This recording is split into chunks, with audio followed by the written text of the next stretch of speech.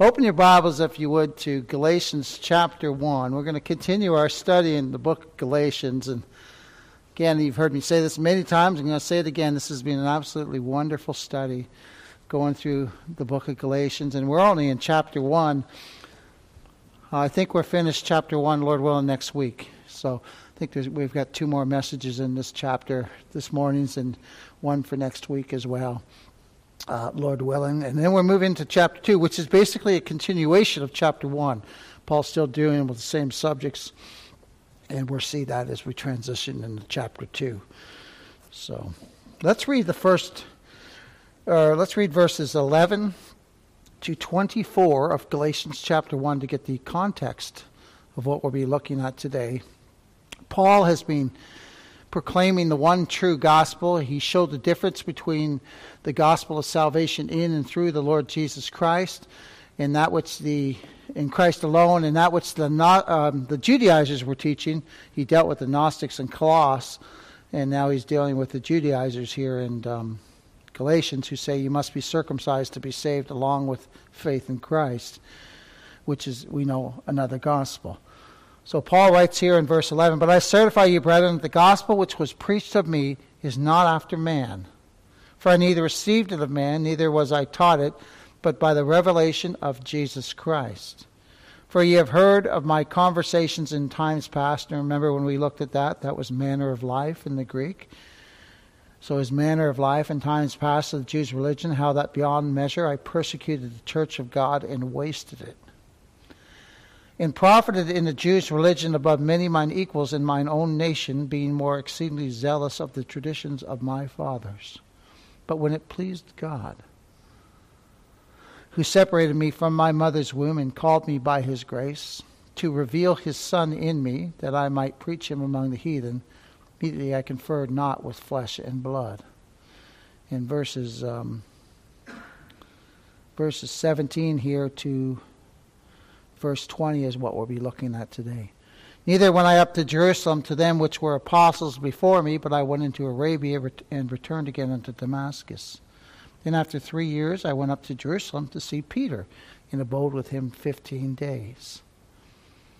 But other of the apostles saw I none save James, the Lord's brother. Now the things which I write unto you, behold, before God I lie not. Afterwards I came into the regions of Syria and Cilicia, and was unknown by face unto the churches of Judea, which were in Christ.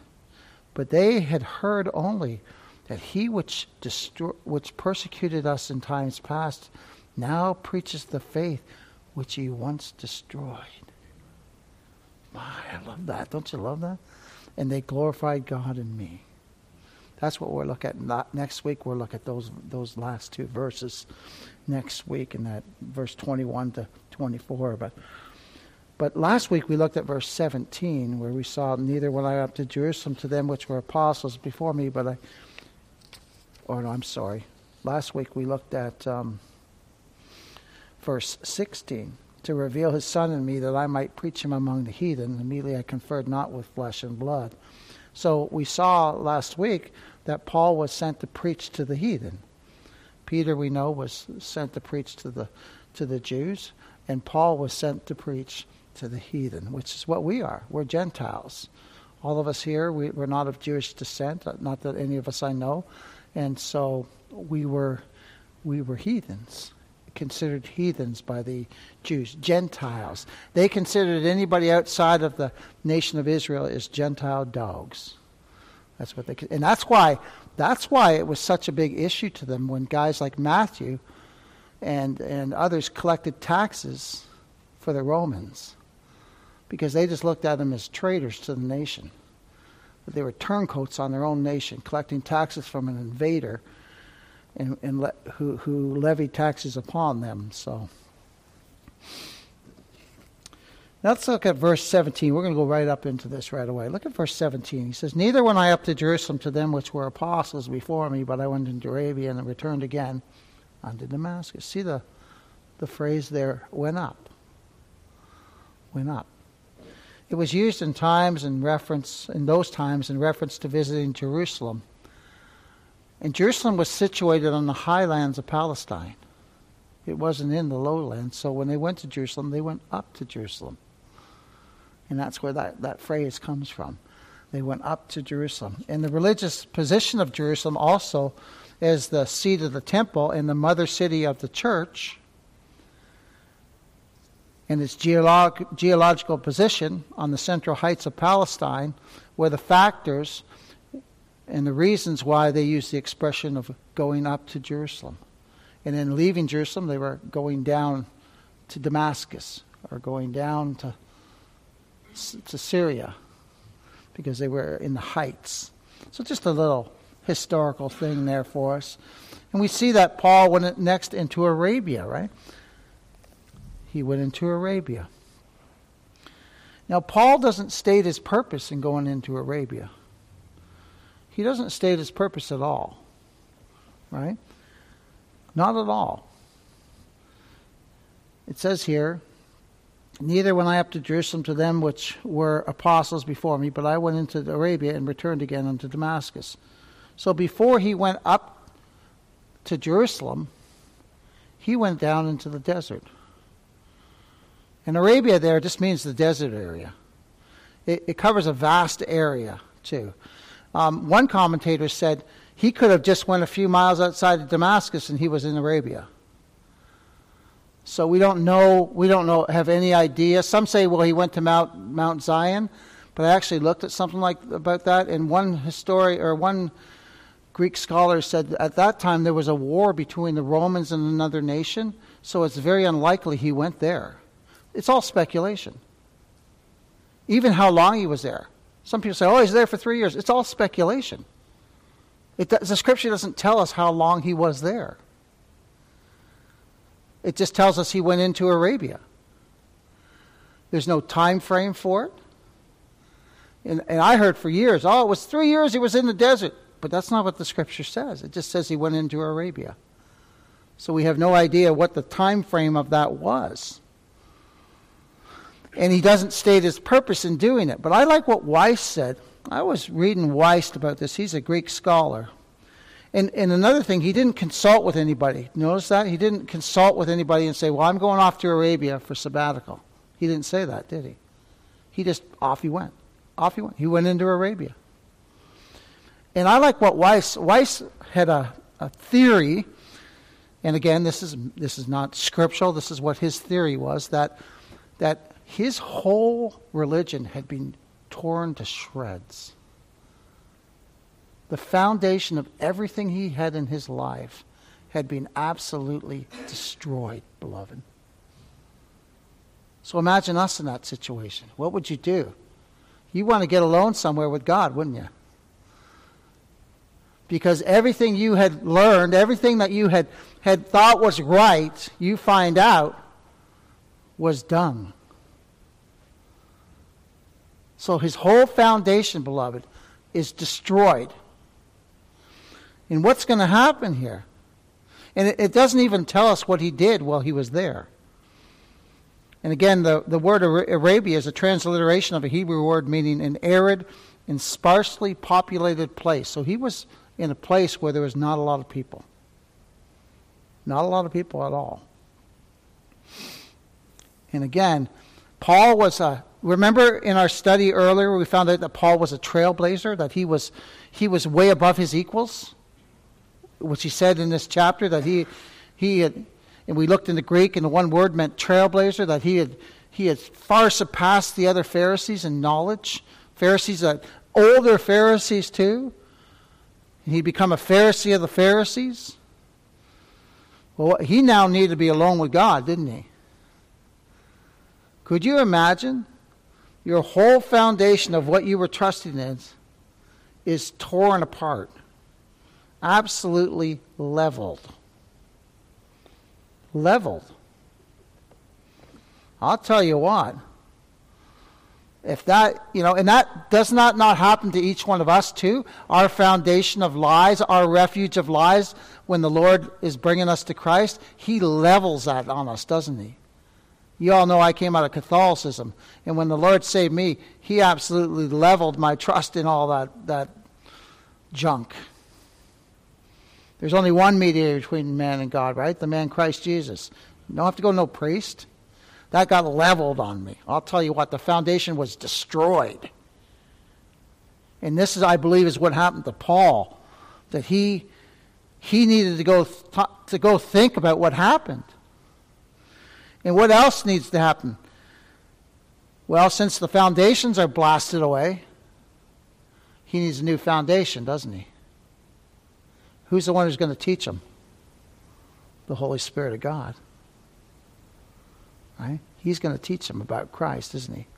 And so, remember that Paul was a student of the Scriptures, right? Because all they had, remember whenever it says the Scriptures in Paul's times and Peter and James, they did not have the New Testament, beloved. All they had was the Old Testament. So he got alone with God and started reading the Scriptures. And you know what happened? I believe that's the Holy Spirit started illuminating that Scripture to him and teaching him the things of Christ. And he learned. What did he learn? All the promises of God are yea and amen in Christ. All these promises, these beautiful, precious promises in the Old Testament, all find their fulfillment in Christ. He also learned that all those types and shadows were but shadows, but Christ is the substance. He wrote that in Colossians, remember? So all these things became revealed to him by the Holy Spirit. He's the only one who can. And who will the Holy Spirit reveal to us? Christ, won't he? That's who he's going to reveal to us. Is Christ. The Scripture says he won't speak of himself, but he'll reveal Christ to us. So all that Pharisaic thought structure was just gone. It destroyed in ruins, in absolute ruins. And then the Holy Spirit with skillfulness builds him up, teaching him the things of Christ, right? Because he didn't learn the gospel from man, did he? We've seen that in our studies. Who taught him the gospel? God taught him the gospel, didn't he? Who teaches us the gospel? I'm just a mouthpiece. I'm just proclaiming the report, beloved. Right? The Holy Spirit's the one who teaches you the things of Christ. As Donnie Bell says, we're amazed that somewhere between us speaking and you hearing and goes to your heart, and the Holy Spirit takes that, and you just rejoice. And I'm rejoicing too, because I'm a saved man, and I'm just, we're all rejoicing over Christ, aren't we? And it's wonderful. It's absolutely wonderful. So the revelation of Christ that God gave him is the starting, right, of a sure foundation, a new foundation. And the Holy Spirit's just building him up, preparing him. And we know Paul was a student of the Scriptures, as I said already, but had no knowledge because he was reading the Scriptures with an unregenerated mind. But now he's born again by the Holy Spirit of God. Now the Scriptures are alive. Now he sees Christ on every page in the Old Testament. And that's evident in his writings in the Pauline epistles, isn't it? Because he said, I'm determined to preach who? Christ and him crucified. I'm not going to get caught up in this issue. I'm not going to get caught up in that issue. I'm just going to preach Christ. And that's what every gospel preacher is sent to do. Not get caught up on side issues, right? But to preach Christ and him crucified. I remember one preacher friend of mine, Norm Wells. He was in landmarkism. In landmarkism, they put a huge emphasis on the Lord's Supper being only for people of the landmark church, and that they're the only true Christians, and everybody else is just friends of the bride and all this. Henry Mahan came to preach. And Norm, he was a landmark preacher, unsaved, didn't know Christ, knew the doctrines of grace like the back of his hand, right? He's sitting there with Henry, and he says, well, what about the Lord's Supper? And Henry says, that's not the issue, Norm. And he says, well, what about the bride of Christ only being the landmark church? He says, that's not the issue, Norm. He looked at him and said, the issue is Christ. What think ye of Christ? All that other stuff just window dressing, isn't it? What think ye of Christ? That's the thing. That's why we have to preach Christ. That's why we stay centered by God's grace on the preaching of Christ and him. So now Paul's foundation is built on nothing less than what? Jesus Christ and his righteousness. His foundation was the Jewish religion before. in his works and what he'd done and his zeal. And now all that's gone. It's being destroyed. But God didn't leave him there. He didn't leave us there, does he? He doesn't tear us down and leave us there, does he? No, the balm of Gilead is applied, isn't it? Oh, it's so sweet, beloved. It's so sweet. Just fills our hearts with joy. Thinking about our Lord and Savior. So the replacement of the ruined structure starts to take effect. Right? The ruined structure being Paul's Pharisaic foundation. It's in ruins. So now the replacement starts. And that's all by the power of God, the Holy Spirit, building us up in Christ. And so Paul's alone in Arabia. He's isolated. Think of this. He's isolated from all human contact as far as we know. He probably had to get food and stuff here and there. But as far as we know, he's isolated himself. It says he's alone in Arabia. And the great apostle, he restudied the Old Testament, didn't he? He restudied the Old Testament with new eyes, in a new heart, in a new spirit. Not with the old Pharisaic traditions which corrupted his thinking. Now he has the mind of Christ. Now the Holy Spirit is teaching him the things of Christ all through the Scriptures. And now he realizes that the central fact and the central point of the Scriptures is Christ. They all center around him. And so now Christ becomes the central factor in his meditations, doesn't it? Because he's doing a lot of thinking. That's all meditation is. He's doing a lot of thinking out there, isn't he? He's out in the middle of nowhere. He's doing a lot of thinking, probably doing a lot of talking to God. But now his central thoughts, his central meditation is the Lord Jesus Christ. He has a new focus. He once wanted to destroy the people of the way, which we know now, in destroying the people of the way, he was persecuting Christ himself, right? Saul, Saul, why persecutest thou me? Now he's part of the body of Christ, isn't he? The faith he once destroyed, now he preaches. He's being prepared for his future ministry. And out of all the study emerged the Pauline system of doctrine, as we see in the book of Romans. The just shall live by faith. Justified by faith in Christ. Right? Christ is raised for our justification. Christ is the great substitute. All the world is guilty before God. There's none righteous, no, not one. There's none that understandeth. There's none that seeketh after God. But praise be to God, he sent a propitiation, the Lord Jesus Christ, to die in the room and place of sinners. And now Paul's all in all is God's Passover lamb, right? And how do we know that? Well, because he wrote that Christ is his all in all. See, we can see by his own words what he learned and what he was taught. Now he sought to glorify God. He rejoiced. He rejoiced that those and we see him rejoicing in that in verse 23. But they had heard only that he which persecuted us in times past now preaches the faith which he once destroyed, and they glorified God in me. You see, his whole goal was to glorify God now. And that was his desire. To glorify God in his preaching, to glorify God in his life. He knew he was a sinner, right? Because you just read Romans 7 and then 7 and 8.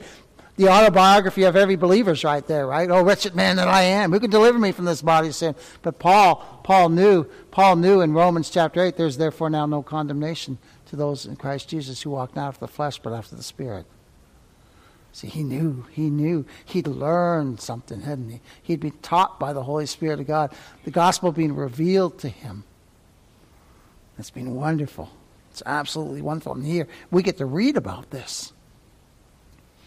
Now let's look at verse 18. It says, "Then after 3 years, I went up to Jerusalem and to see Peter and abode with him 15 days. So he was in the Arabia, Damascus area for 3 years. We don't know how long he spent in Arabia alone, but he was in that area because it said he went back to Damascus. Right? So we don't know how he was there. We know that for 3 years there. And what was he doing for those 3 years? Well, we know part of it was he was preaching the gospel, right? Because it says here in verse 16, verse 15 to 16, "But when it pleased God, who separated me from my mother's womb and called me by his grace, to reveal his Son in me, that I might preach him among the heathen, immediately I conferred not with flesh and blood." So, and then it says in verse 17, "But I went into Arabia and returned again unto Damascus." We don't have any time frame of how long that was. But we know that when he came out of the desert, he preached the gospel, beloved. He preached the gospel to the heathen, didn't he? And I'm so thankful he did that because I'm a heathen. I'm a saved heathen now. But, oh my, this is good news for us, isn't it? For us sinners. Oh my. People think we're holier now. We're like, no, we're a bunch of heathens. Saved by the grace of God. That's what we say. They get talking to us, we're going to find out real fast. We don't believe that way.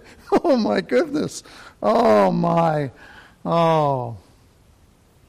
So we see here in this verse that he went up to see Peter and abode with him 15 days. So Paul is recognizing the apostleship of Peter. He's recognizing that Peter's an apostle. He's recognizing the authority that he has. But he sees him as an equal. Because Paul's also an apostle. He's an apostle as well. So he doesn't see Peter as vaulted up amongst him. And we're going to see Peter doesn't see that way either. The disciples, they didn't vault themselves up from other believers. If you read the Pauline epistles, it's really neat. Because Paul always includes people who were with him. And he includes them on the same level, beloved. That's why I always tell I tell you guys, we're all on the same level. The Lord called me to preach. There's no little hump where the preacher's a little higher than everybody else. There's not that at all. We're on level ground before the cross of Christ, beloved. And Paul recognized that. He knew that. He'd been humbled, hadn't he? That foundation, that Pharisaical foundation had been literally made into ruins. And in that, remember too, in that Pharisaical traditions and everything, there was a lot of pride. There was a lot of, oh man, look at my vaulted position. Paul doesn't have that mind anymore, does he? No, he doesn't anymore. That's been taken out. Now, we all deal with pride. I'm not going to say we don't, because we all still deal with pride. We're sinners. But you can see the humility in Paul now when he includes other people with him in the same sentence as equals. It's wonderful. It's absolutely wonderful. And even with the Galatians, he's speaking to them as an equal. He's bringing forth his apostolic authority, of course. But the reason he's doing that is to combat the false teachers who say that his authority didn't come from God. That's the only reason he's doing that. Is to show them, and all through here, he's showing us here that his gospel didn't come from man, right? We're seeing it right in the scriptures before us. The proof that his authority did not come from any man, any council, anything like that at all. So, after 3 years of seclusion, Paul, I would imagine Paul was yearning for fellowship. I would imagine he's yearning for fellowship like all of us do. He's yearning for fellowship. He wants to have fellowship. And he wants to go see Peter. So, this was not a visit for knowledge. This was not a visit for knowledge. He wasn't going up there to learn something from Peter because they preached the same gospel. Right? And this was a visit of pure friendship, beloved. Of pure friendship with Peter and Christ. So what's the lesson we can learn here? Well, that this friendship, this fellowship is all embracing. It receives each other where we're at. It doesn't vault one over the other. They receive themselves as equals. Paul never disparaged Peter. Now we're going to see there's a time when he confronts Peter, when Peter's in error. We're going to see that in this book. And he uses strong language with him. I was listening to today. I listened to the first 4 chapters of this book this morning, and they hit on that where Paul he just, but he does it in love. But he's sure firm. Peter was in error, right? Dissimulating with the other Jews that had come and leaving the Gentiles all by themselves. But the Scripture says, and think of this too, in light of that, him seeing that, and he writes in Colossians, there's neither Jew nor Gentile in the body of Christ. He's seen the divide, and then now he sees the coming together. Isn't that wonderful? So we can look at pieces of Scripture that way and things that occurred and see how Paul's being taught these wonderful truths, and then he's just expounding on them by the inspiration of the Holy Spirit of God. And this fellowship is all embracing. It includes differences of ranks or giftings, culture and temperament. You know, Paul's not only a Jew, he's a Roman as well. So he's a both nations that way. And no one could be more diverse than Peter and Paul. Right? They're like opposite poles, aren't they? You know, Peter's a fisherman. My father-in-law is a fisherman. Now, he's not a dumb man. He's an extremely intelligent man. But he's a common fellow like you and I. Now, Paul had come from a learned, like a higher up there. But now, that's all gone, isn't it? That's being destroyed. Now they're meeting on the same level. But I'll tell you what, personality-wise, there's a big difference, isn't there? They're one in Christ, but they have different personalities as well, which each one of us do, see? But we meet together and embrace each other in love and rejoice when we see each other again and having fellowship again. It's wonderful. So Paul could meet as an equal with Peter. He'd heard of him, but he'd never met him. He'd heard of him, but remember too, here's the great persecutor of the church meeting one of the great apostles of the church. Isn't that incredible? Former persecutor meeting one of the greatest apostles in the whole church. And could you imagine the stories they swapped about the things of Christ? Could you imagine Peter going, I denied the Lord 3 times. 3 times, and he told me I would. And then when he saw me again, he didn't condemn me, brother. He didn't say, Peter, you blew it, and I'm not gonna forgive you. He said, Peter, do you love me? And he said it 3 times, Brother Paul. 3 times he said it to me. And Paul would say, yeah, I met him on the road to Damascus. And he arrested me right there. And I couldn't even look up. I was blind for 3 days, Brother Peter. But they sent me to Ananias, and Ananias prayed over me, and the scales came off my eyes. And then Peter told him about let me tell you about the shit. Paul would say, well, I was caught up in the 3rd heaven. Right? Could you imagine? But now Paul wasn't able to utter about that. He wasn't able to tell anybody about that. My, oh my. But is that they could talk about the wonders. Here Paul's talked all the miracles. Now think of this too. Here Paul is talking to someone who saw the miracles, right? Peter be like, oh, you should have seen some of these miracles. They were incredible.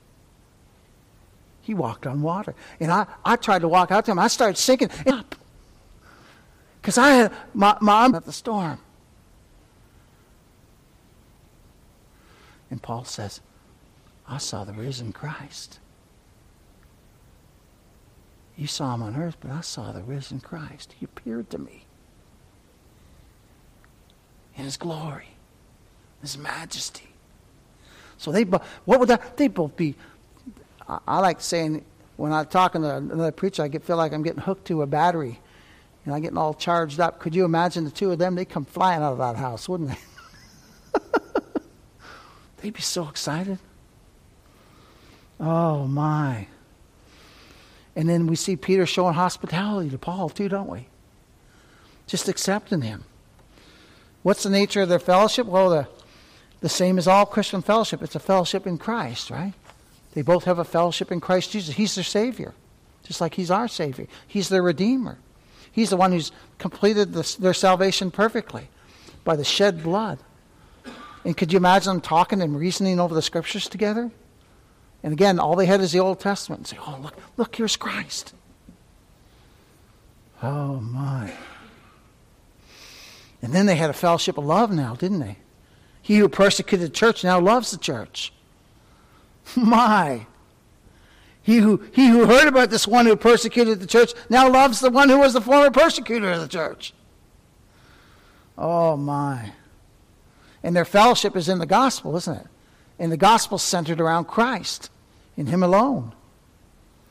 So let's read that verse again. Then after 3 years, I went up to Jerusalem to see Peter and abode with him 15 days. 3 years after his Damascus road experience. And Paul had not saw any of the Lord's apostles but Peter and James. He'd been preaching the gospel as far as we know here. Well, at least for a few years, right? Again, we don't know how long he was in Arabia. But it says in the Scripture that he started preaching the gospel. And he was taught this gospel by the revelation of Jesus Christ. He's a chosen vessel. Remember the Lord said to Ananias, don't fear him. He's a chosen vessel of mine. He's going to suffer for my cause, and he's going to take the gospel to the Gentiles. And who taught him the gospel? The Holy Spirit of God. Right? He's the revealer of Christ, isn't he? Who taught us the gospel? The Holy Spirit of God. Who made us willing in the day of his power? The Holy Spirit of God. He's just as much God as the Father and the Son, isn't he? It's wonderful. Oh, we by grace are given ears to hear and preaching the gospel. We've heard the preaching of a man standing up and preaching, but it's God who's given us hearing ears. If you get a blessing from the gospel as a believer, it's because God's given you hearing ears. I'm just repeating the report. But that report means so much to me, too, as a believer. And I get just as excited as you all do when I'm studying and when I'm preaching. Oh, my, it's wonderful. We should never be looking to a man. We should never be looking to a certain preacher. Never, ever. A mere preacher, we shouldn't look to a mere preacher to teach us how, and we ought to guard ourselves as believers from saying, I can't learn from that man, or I can't learn from this preacher. That's what they were doing in Colossae, remember? They said, I'm a Paul, and I'm a Apollos, and basically they were saying, I can't learn from Paul, and I can't learn from Apollos. And then some of them said, well, then they bring the Lord down to the same stature as these men, which these men would absolutely despise because they're preaching Christ, they're vaulting him up. Don't bring the God-man, our Savior, down to mere man's level. No, not at all. Let us always remember that it's never the responsibility of the preacher to make the Scriptures effectual. That's the Holy Spirit's work, isn't it? That's his work. He's the one who makes the Scriptures effectual as it leaves my mouth, the preaching of the gospel, and comes to your heart and your ears. He's the one who makes that effectual. Isn't that amazing? Think about that. That's a miracle, isn't it? He's given we had stoppers in our ears at one time, didn't we, Brother Dave? We had stoppers. I don't want to hear this. We basically had our fingers. I don't want to hear this. Now, tell me more. Tell me more. That's all I want to hear now. Oh my. The Holy Spirit makes the preaching effectual. And if we're not learning from the preaching of the gospel, then we should be on our face, shouldn't we? We should be on our face asking the Lord, what's going on, Lord? Teach me, please. Teach me about you through the preaching of your word. And that doesn't excuse the preacher at all from not studying. The preacher has to study diligently. Right? But there's a responsibility on both sides, isn't there? For the preacher to preach the word faithfully and for us to also be hearers of the word, right? When we're hearing the gospel preached. That includes me too. When I'm listening to Donnie or Norm or whatever preacher I'm listening to, I have a responsibility as a listener to listen. Oh my. So think of this. Paul and Peter spent 15 days together. And they talked about the Lord. They probably reasoned in Scripture, talked about the Lord. And they each had the same knowledge of Christ because it's the same faith, right? They're both given the same faith.